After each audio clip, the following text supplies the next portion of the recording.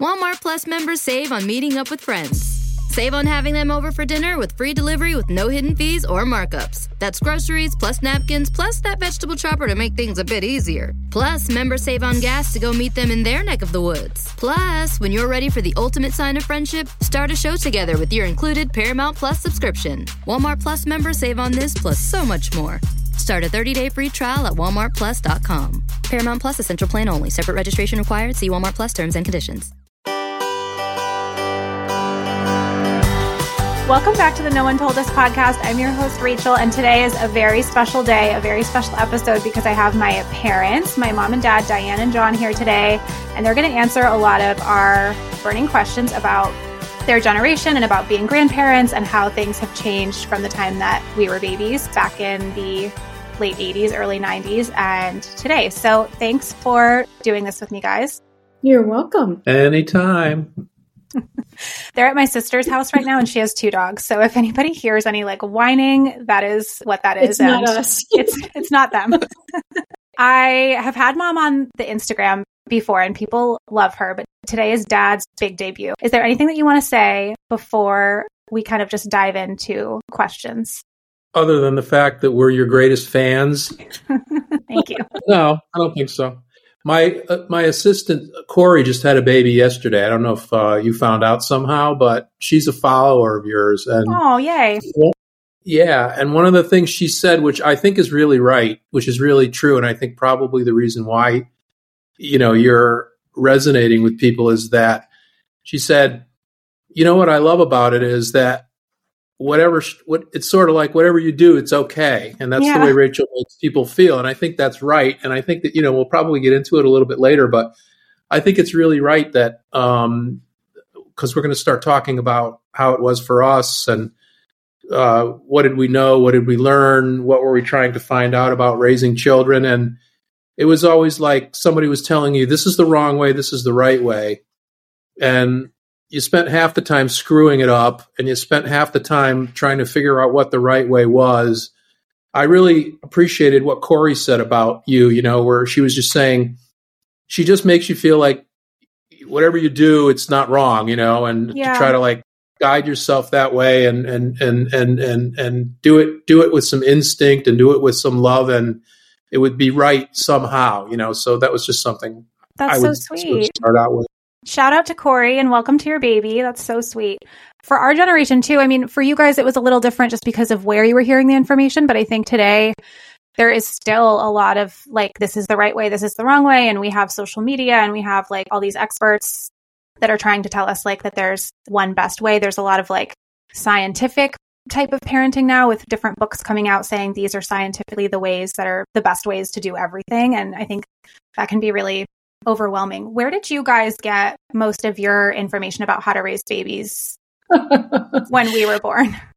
Well, as I told you before, my mom had already passed. And so I didn't have really anyone to go to.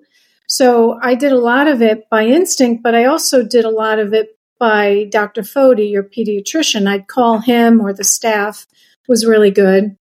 But Dad and I don't know how many times we'd go to the library or a bookstore and buy self-help books. But I also, Dr. Brazelton was a huge influence back in the day, back in the 80s and 90s. And he was a really instrumental part of how I tried to raise you kids. He was really the one that also...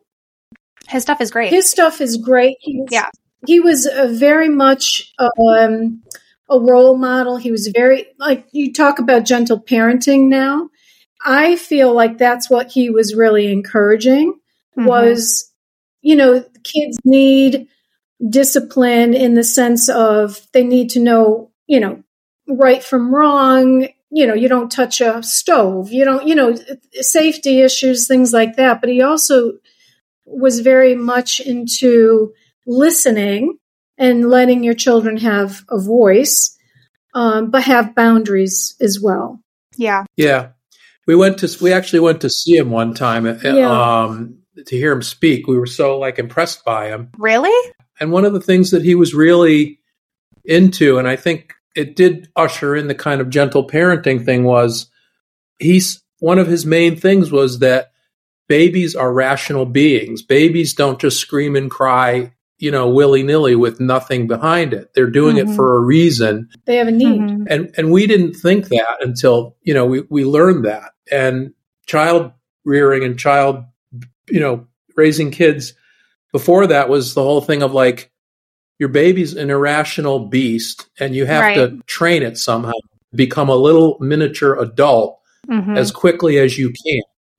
And Dr. Brazelton would say, no, it's like, we don't care about toilet training at a certain time. It's just like, get it done eventually. You don't need to get it done now. Yeah. And that listening to the baby and treating the baby as a rational being was the way to proceed, and we had never heard that before that. The parenting books and child rearing books or whatever media we had before that never said that. No. I love that. And I didn't know that you guys went to hear him speak. Did you know that I just started this fellowship, as you guys know, and we spent like the whole weekend last weekend talking about him and his like touch points and stuff. So that's cool that you saw him speak. Kidding. I didn't know that. No, is he still relevant? He's still very relevant. He's still pretty relevant. Yeah, in like the child development and like attachment world. So then you were hearing this information that was resonating with you. And then so how did you take in the information from my pediatrician who told you to let me cry it out when I was a baby? Like, did that seem to like contradict what you guys felt like you knew or wanted to do? Or were you just desperate because I was like a difficult baby? How did that all go? You weren't a difficult baby. You just, everything back then, if you cried a lot or did a lot of things, like everything was put on, she must be a colicky baby. Everything was colic. So then you'd be told, go out and get the colic drops and, and then that wouldn't help. And it was something in my breast milk. And so I had to go on, all these different restrictions for my own diet because everything was affecting you. And, and some of that obviously could have been true, but some of it could have just been your temperament. And I don't know. I really don't know why the crying was so strong with you. But, it could have been that you just had a sensitive stomach, as we know even today. Yeah. Do. Well, the thing of it was, too, that we regarded the information that we got from the pediatrician like it was the gospel. Whatever he told us to do, we did it. Yeah. But I do remember at a certain point in time, we didn't agree with it. Yeah. I mean, I remember specifically with you, I came home from work one day and Mom was sitting on the floor outside your room and you were in the crib screaming your head off. Aww. But Mom was crying too. And I was like, okay, maybe I should go back to work, But and she was like, I don't agree with this. And I said, what do you mean? And she goes, she's been in there crying, and Dr. Foti just told me to let her cry. And she said, I just don't think it's right. Yeah. And I think it kind of marries together somehow with what you're doing, which is that, doctor's not always right.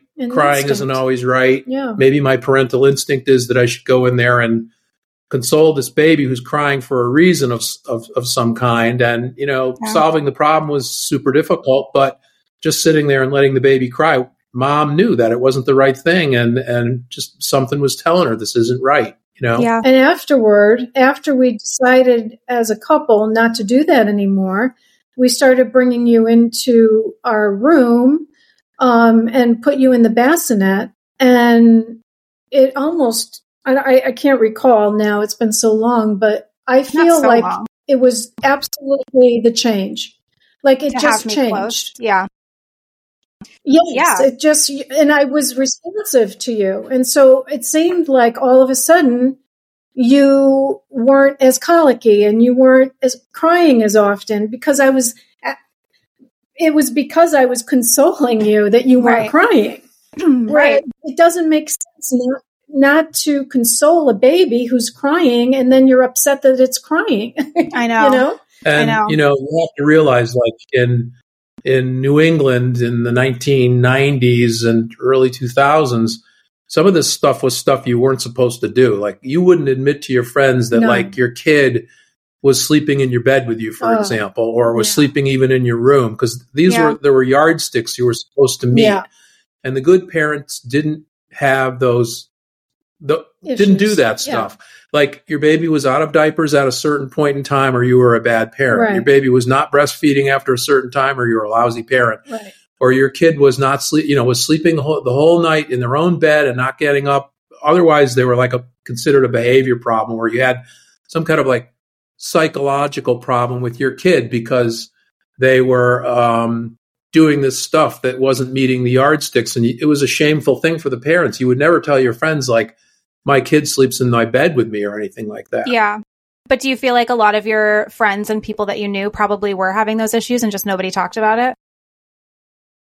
Nobody talked about it. Nobody would admit to it. No one. I mean, I had probably my best friend while we were raising kids was a woman by the name of Mary, and she had kids the same ages, and her and I would go back and forth, and we probably were the only ones that would really say to each other, "Oh, I brought the baby in the bed last night," and she'd be like, "Oh, you do too?" But it was you wouldn't tell she had parents. Yeah. She would never have told her mother that she did that. Mm-hmm. Because she would get chastised for it. I mean, it was like a big secret, and you just wouldn't do that. And Grandpa lived with us, so my mom's dad lived with us until he passed away when I was in 8th grade. So he was kind of there with you guys. You were 8th grade? Yeah, so he was there with you guys while we were babies, obviously, and growing up. He was in the same house. Did he ever share his opinions with you, or did you ever ask his advice? Well, it's funny you say that because he was one of these people that knew his boundary. And so he wouldn't say a lot or put his 2 cents in. However, when we were going through the sleep training, there were a couple of times during the day where I'd be really upset, as Dad said, with you crying or your sisters. It was more you. And he would say, "Why are you letting the baby cry? Just go in the room and pick up the baby."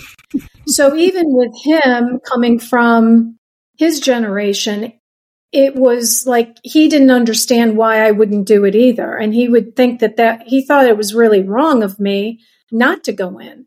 And that was his generation, where you would think he wouldn't have that attitude, but he did. And, and it wasn't long after that Dad had come home and found me, crying about it. Yeah. So I think I was getting his influence, Dad's influence, to make me feel like I'm not crazy in feeling like this is wrong and that I don't want to do this. Because now the 2 most important men in my life, my father and my husband, were telling me that it was okay, that I didn't feel comfortable with this. Yeah. But Grandpa, the thing you got to remember about Grandpa was that as far as the kids were concerned, he was just the sweetest, nicest guy in the world. And, I know. Yeah. He was a softie. I'd go in the room and I'd see, he would just do everything for you guys. I'd go in the room and you'd be sitting in his lap with a bowl of whipped cream, just eating, or some kind of a pile of cookies in your lap or something like that. So, he was just the sweetest, nicest guy to you guys. And he was not a disciplined guy at all when it came to that. Yeah. Even though he was a disciplined guy with his own kids. Well, I was going to say, grandparents tend to be a little more lenient with their grandkids. So I wonder if he would have approached it in the same way with you guys when you were kids, Mom, as he would think you should approach it with us. We're going to take a quick break and we'll be right back with some questions from my audience. If you know me, you know that I love good food, but even more than that, I love things that are convenient and easy, especially as a mom of 3. I'm trying to eat better this year. I'm trying to really fuel myself with better nutrition so that I can feel good and be the best mom possible. And eating better is so easy with Factor's delicious, ready-to-eat meals. Every single fresh, never frozen meal is chef crafted, dietitian approved, and ready to go in just 2 minutes. You'll get over 35 different options to choose from each week, which I love because I tend to get very bored with food. They take just 2 minutes. There's no prep, no mess. They are ready to heat and eat, so there's no prepping, cooking, or cleanup needed, which I absolutely love. They're also flexible for your schedule, so you can get as much or as little as you need by choosing your meals each and every week. Plus, you can always pause or reschedule your deliveries if you're going to be traveling or if you just need to take a break. Factor is the perfect solution if you're looking for fast, premium options with no cooking required. So sign up and save, because we've done the math and it's less expensive than takeout, and every meal is dietitian approved to be nutritious and delicious. And today you can head to factormeals.com/no-one-told-us-50 and use code no-one-told-us-50 to get 50% off. That's code no-one-told-us-50 at factormeals.com/no-one-told-us-50 to get 50% off. Okay, we're back and we have some questions that I gathered from my Hey Sleepy Baby audience that they want to know.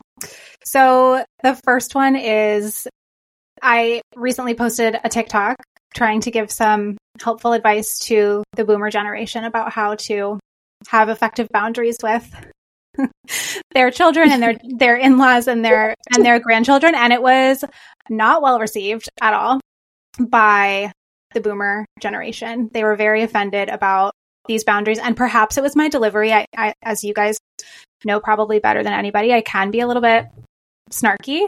Yeah. But I thought that my points were valid. So people are wanting to know what your thoughts are about our generation kind of being like, quote unquote, obsessed with boundaries. And do you think it's too much, or do you think it's all in the best interest of the kids? Where do you guys stand on that stuff? I did think it was a little snarky. Because I was always used to telling you what to do, and I felt like you were telling me what to do. But that's okay. I mean, you're the expert. I'm not the expert. But the thing is like, I was not talking to you guys, and I was not talking to my in-laws, because like all of the comments were like, "Oh my God, I'm so glad you're not my daughter." Like, "Oh my God, I would kill myself if my son married someone like you." Yeah. Right. I thought some of it was pretty basic and straightforward, like asking about the bottle feeding versus the breastfeeding and all that kind of stuff. That was pretty easy, I thought. But then there was one that kind of made me think a little bit more, and it was something I had never thought about when you were saying ask permission to touch the kids or hug the kids or whatever. Mm-hmm. Yeah. Because like, you know, when Rachael, when Noe and Otto and Lenny are at the house, we don't really do that. I mean, and I thought that seemed a little, frankly, overboard to me. Mm-hmm. Like, am I going to have to ask Noe if she wants a hug every time I want to hug her? I'm not doing that. That was one that a lot of people had a problem with, and someone responded saying something like, "I'm going to hug them no matter what, even if they run away from me. Like, I'm their grandma. That's my right." And that's a little bit cringe. Well, I think your point wasn't that, I mean, the way I read it was, your point wasn't that we had to ask them every minute of every day, of every hour, that we wanted to touch them or snuggle with them. I think your point was, if they say no, or if you say, "Oh, come and give me a hug," and they say no, that we're not supposed to go and hug them. Yeah. And I kind of understand that part of it, because I don't think I would, I don't want to force myself on my grandkids, but we haven't had that experience where they flat out say no, that they don't want to snuggle. Or I guess we have. I guess there have been times when I really stop and think about it where I'll say, "Come and snuggle," and, one of them will be like, "No, I want to stay here." Well, but we never force it. To me, what was constructive about it, what was good, was that teaching the personal boundary thing at a very young age. And so I don't have to wait till my kid is 16 before she gets some like super uncomfortable situation with someone from the opposite sex, or gets abused by somebody because they didn't know how to establish the personal boundaries. Right. So the part that I loved about it, I mean, I didn't really like the whole thing of like, I have to ask permission. That didn't resonate with me. I didn't agree with that part. Because you don't want to have to ask. But the other part of it, which the other part, which is teaching the kid to establish the boundary at 2, 3, whatever, so that they have that through their life and they don't get into those situations with people that could be doing abusive things to them, was great. Yeah, and it's not even just about the future and when they're 16. It's about right now. Like, most kids that are abused in childhood are abused by a family member, someone that they know. Agreed. So it's not about the grandparents and hurting their feelings. It's about, we need to do this to make sure that our kids know that they can always say no and that will be respected. And if it's not, then that's a warning sign to them. Right. I agree. And I think that the majority of people out there that are grandparents are like us, where they're thrilled to see their grandkids. The grandkids are thrilled to see them. It doesn't have to be a situation where every time I move, I have to ask to touch them or whatever, because, there's no risk here. However, I understood what you meant by it. And I thought that, in the bigger scheme of what you were saying the right thing. Thanks. I think it just hit I think it hit the grandparents that are like us. Well, and a lot of people said, like, we feel like we have to walk on eggshells. We can't say anything to you guys anymore. And I can understand that point of view for sure. I think what we are trying to say, and I'll just speak for millennial parents, is that we already get so much, like, we're inundated with information and opinions about how to raise kids, and it's very overwhelming. And so really, I think what we want from parents and from in-laws is just support and not constantly questioning, oh, you're still breastfeeding? Oh, they're still not potty trained? Oh, you're not going to do this way? Oh, you're not going to do this the way I did it when you were little? I think it's just those comments that make people feel really, like, defensive and judged instead of just supported. And sleep and feeding, as I've learned, are two very sensitive subjects that people feel really, like, can feel a lot of shame around. And I think they just don't want to be questioned about it. Is it the questioning, or is it that we shouldn't ask at all? Like, well, I think it depends. I think it depends on your relationship, honestly. Like, if you asked me about when I'm going to stop breastfeeding Lenny, I wouldn't take that as, like, a personal offense. I would take that as, like, you just wondering. And the same thing with my mother-in-law, because I have good relationships with you and with my mother-in-law. So I think it really just depends on the person and the dynamic. But all right, next question. Someone wanted to know if I was the easiest baby. So I'm one of 3 girls. I'm the oldest. And was I the easiest baby? I'm going to guess that I was not. You were three out of 3, but that's not bad. No, your sister Natalie was the easiest. Yeah, Natalie was the easiest baby, my last one. And it could be because by then I knew what I was doing and was way more confident in what I was doing. And I didn't do any of the cry it out with her. So I think that by the time Lauren had it harder because I was still, figuring it out. But by your third one, you're so much more relaxed in your parenting. I say that all the time. Like, so we say that Lenny is our easiest baby, and we don't really know if that's actually true or if we just are, like, better parents now and just get it now more. Yeah. Okay. Someone is asking a question about how to approach their mother-in-law. She says, this is from Haley. She says, how can I kindly ask my mother-in-law to calm down? She thinks everything is a hazard. Oh, that's interesting. That's an interesting perspective of it not being the parent who thinks everything's a hazard. I think it gets back to the same thing you were talking about before. Like, you guys have more access to more information about, for example, how to make a house baby-proof or whatever, than we ever did. The access to the information is there. I'm sure that this woman is doing everything she can to make sure their baby or kids are safe. Well, so and then it just goes back to the TikTok. You have to establish yourself and say, like, I'm going to say this now, and the roles reversed. I'm going to tell you, the parent, that you can't tell me this stuff, or I've got it covered, or I have access to the information, and I looked at it, and I know what's up. That's all. Yeah.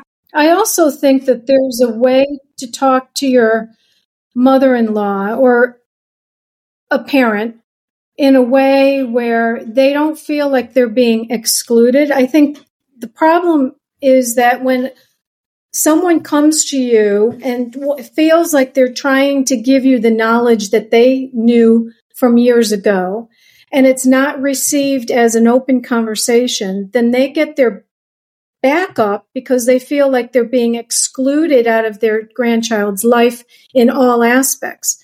So I also think that if there's a way that she could say something that would be like, oh, I understand what you're saying, and I'll think about that.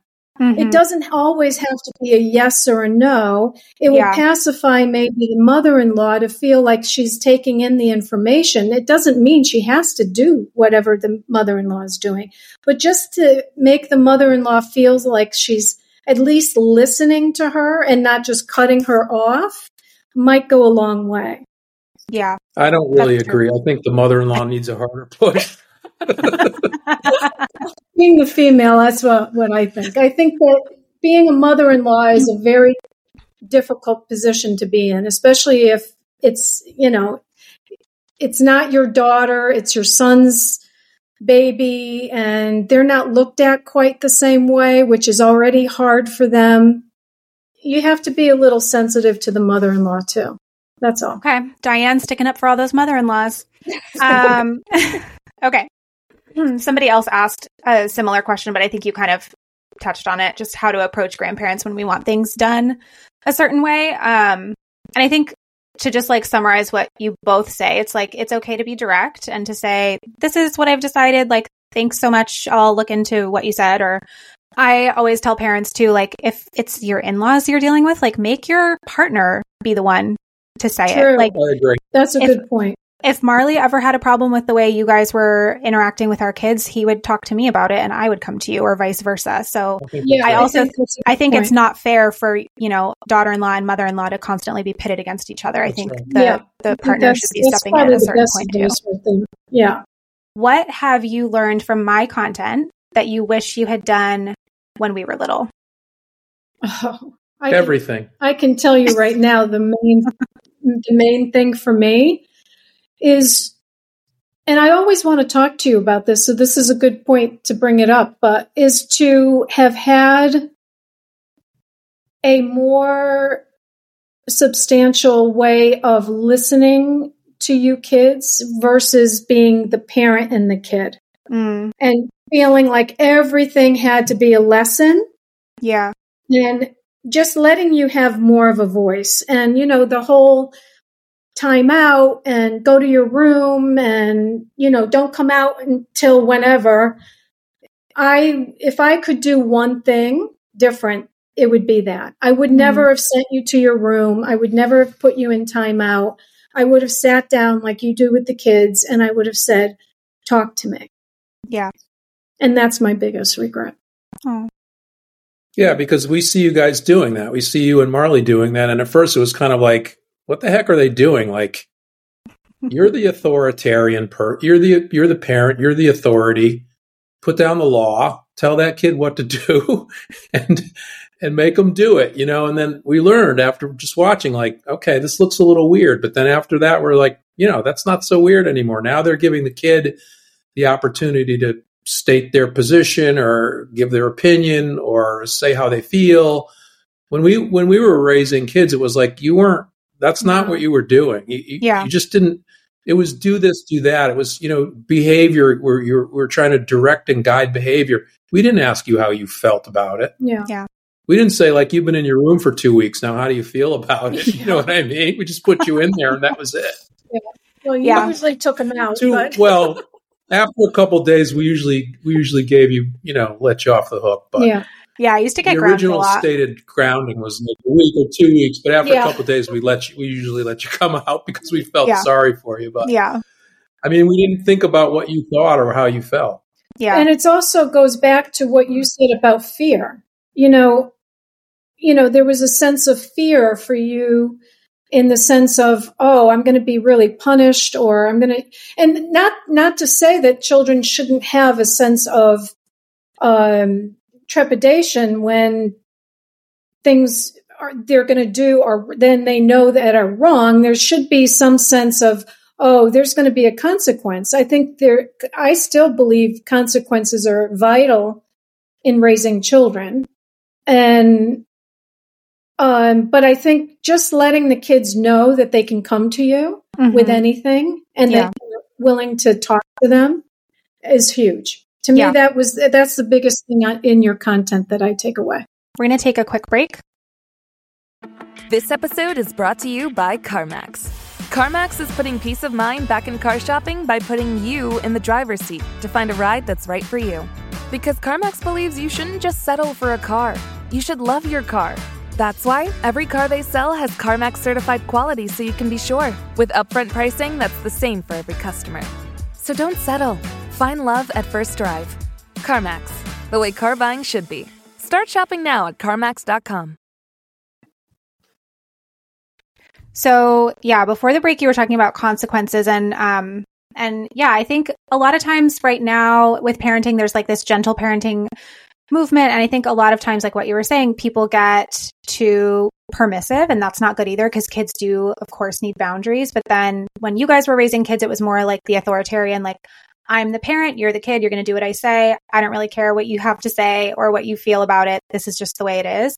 And really, gentle parenting is supposed to be kind of in the middle. It's not authoritarian, it's authoritative. So it's clear, strong boundaries, but delivered in a kind way.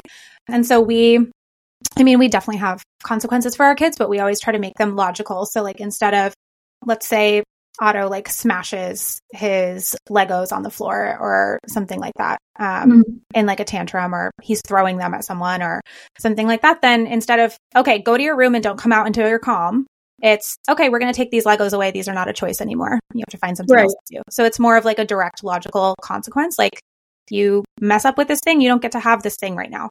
But I do think that when you guys were raising us, that was just kind of the norm, is like, you know, you take privileges away, you take friends away. It was more punishment based.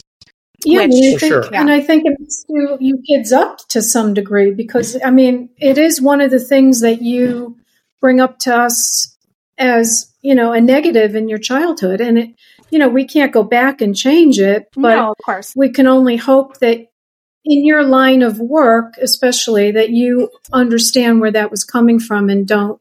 Yeah. I really think that most parents are like just doing their best. I know that you guys like loved us, obviously, and that you were doing your absolute best, and you always were doing what you thought was right. And like, luckily, we all turned out well, and like we're well adjusted. In spite of it all. In spite of it all. No, but like we're all like in like healthy relationships and like have good jobs, and like we're all good. Not to say that we don't all have issues and like, you know, different things that we could work on, or different things that stem out of our childhoods. But I think to a certain extent, everybody does. And like my kids someday will say that I messed them up in a different way. It's just, we're all just doing our best. I hope I'm here to see that. Well, I know you do. all of your peers were raised by our peers, so all of your contemporaries are messed up in just as much and in the same way. Yeah. So we're on a level playing field. Exactly, that's true. Okay, before we wrap up, one thing that I try to ask everybody that comes on the podcast is, what was one thing that you wish that someone had told you before you had kids? What was something that no one told you to just like prepare for, or something that really caught you off guard once you first became parents? Oh, I know what it is. Go ahead. You go first. No, go first. I think for me, aside from the sheer exhaustion of it, how it was going to affect our relationship, and how we didn't really talk about how we were going to parent before we had the baby. Yeah. So I think for us, we didn't have a lot. We had Grandpa at the house, so if we wanted to go out, I mean, we could leave you with Grandpa, but after he had a stroke, we didn't have anybody. Okay. And I think, you know, people have to realize it changes your relationship. Yeah. You know, there's no way around it. You're exhausted. It changes your attention toward each other. It changes your snippiness toward each other because you're tired. And you say it all the time that it's just for a season. But when Dad and I were going through it, we had never heard that phrase. And I think that phrase allows you to think of your relationship as we're just in this moment. This will get better. Mm-hmm. It can change. We'll come back toward each other. But back in our day, it was like no one said that. So it was just like, it was just always a struggle to connect, and you think it's going to be like that forever. Yeah. Yeah. What do you think, Dad? To me, I think it's the thing that you spend so much time being anxious and worried about it before you have kids. But then as soon as you have them, like a day after you have the kid or 2 days after you have your first kid, it feels like that's your life all of a sudden. And there's almost then suddenly it's there, you've got the kid and you figure it out. And I think it just gets back to what we said at the beginning and what you say to people, which is like, don't get all anxious about it because this phenomenal thing is always going to happen. And it happens to everybody, which is as soon as you have the kid, you bring the kid home, you don't know what you're doing, but you figure it out. Yeah. And it's okay. And that's just some human phenomenon that happens to people where they don't know anything. They've got no experience with this, but somehow they figure out how to do it. Yeah. Yeah. And everything is just a phase. So even if you're in like a super hard phase, either in your relationship or in your parenting, like it really is, everything is short-lived. Everything's a season, everything's a phase. Yeah. Yeah. I think that's critical to remember because it does get stressful. It does, you do have your moments where you think, I can't do this. How am I going to do this? How are we going to do this? And then, you go to bed, you wake up, it's a new day, and all of a sudden you have a new perspective. Again. Yeah. And you do it all again, but somehow maybe that day will be a better day. And you hope for the better days, and you take what you get when you have the bad days. And you just remember, like you've said 1,000 times, it's just a season. Last question. Is it true what they say about how it goes by so fast? Because my kids are still so tiny. And your youngest is about to be 30. So is it true that it went by fast? Totally true. There's that song by Kenny Chesney, something about blinking, Yeah, don't blink. Don't blink. That song hits it right on the head. When I look back, I think, because in our minds, we're still 25. Even though we're not, we still feel like we're young kids.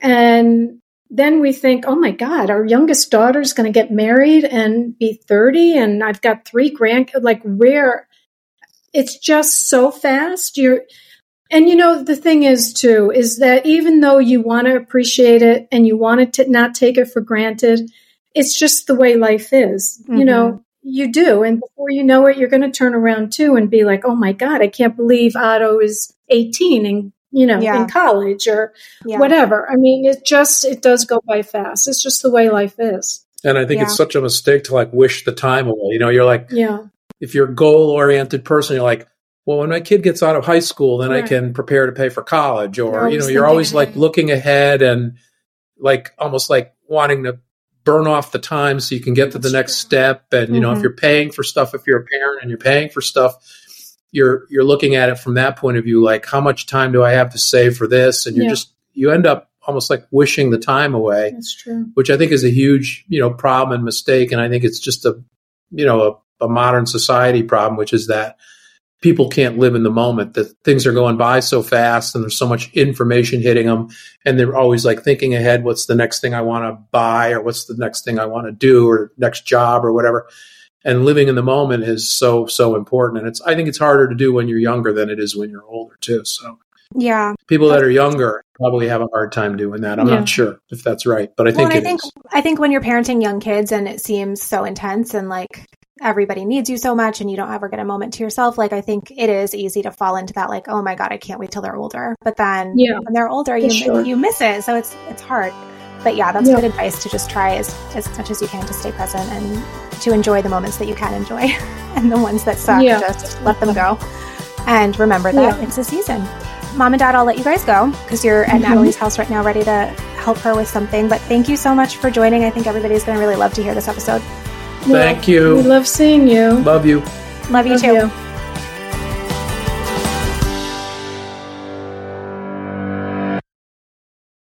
Hey there, I'm Debbie Reber, the founder of Tilt Parenting and the author of the book Differently Wired. The mission of Tilt is to change the way neurodivergence, whether that's having a learning disability, having ADHD, being gifted, autistic, or some combination of all of the above, is perceived and experienced so differently wired kids and the parents like us raising them can truly thrive. On the Tilt Parenting podcast, I get to talk with authors, therapists, educators, and parenting experts who are committed to this mission. I ask the questions my listeners are most curious about when it comes to supporting our kids. And in turn, my guests share strategies for challenges, out-of-the-box ideas for navigating school, best practices for therapies, tips for advocating, and so many thoughtful insights on what it really takes to help our kids grow up feeling seen and respected so they can create awesome lives for themselves. I know that raising a differently wired kid can feel overwhelming and isolating, but I promise you, you are not alone, and it can feel so much better. If you're on this parenting journey, come listen to Tilt Parenting. Together, we can shift this paradigm and show up for our exceptional kids with hope, possibility, and joy.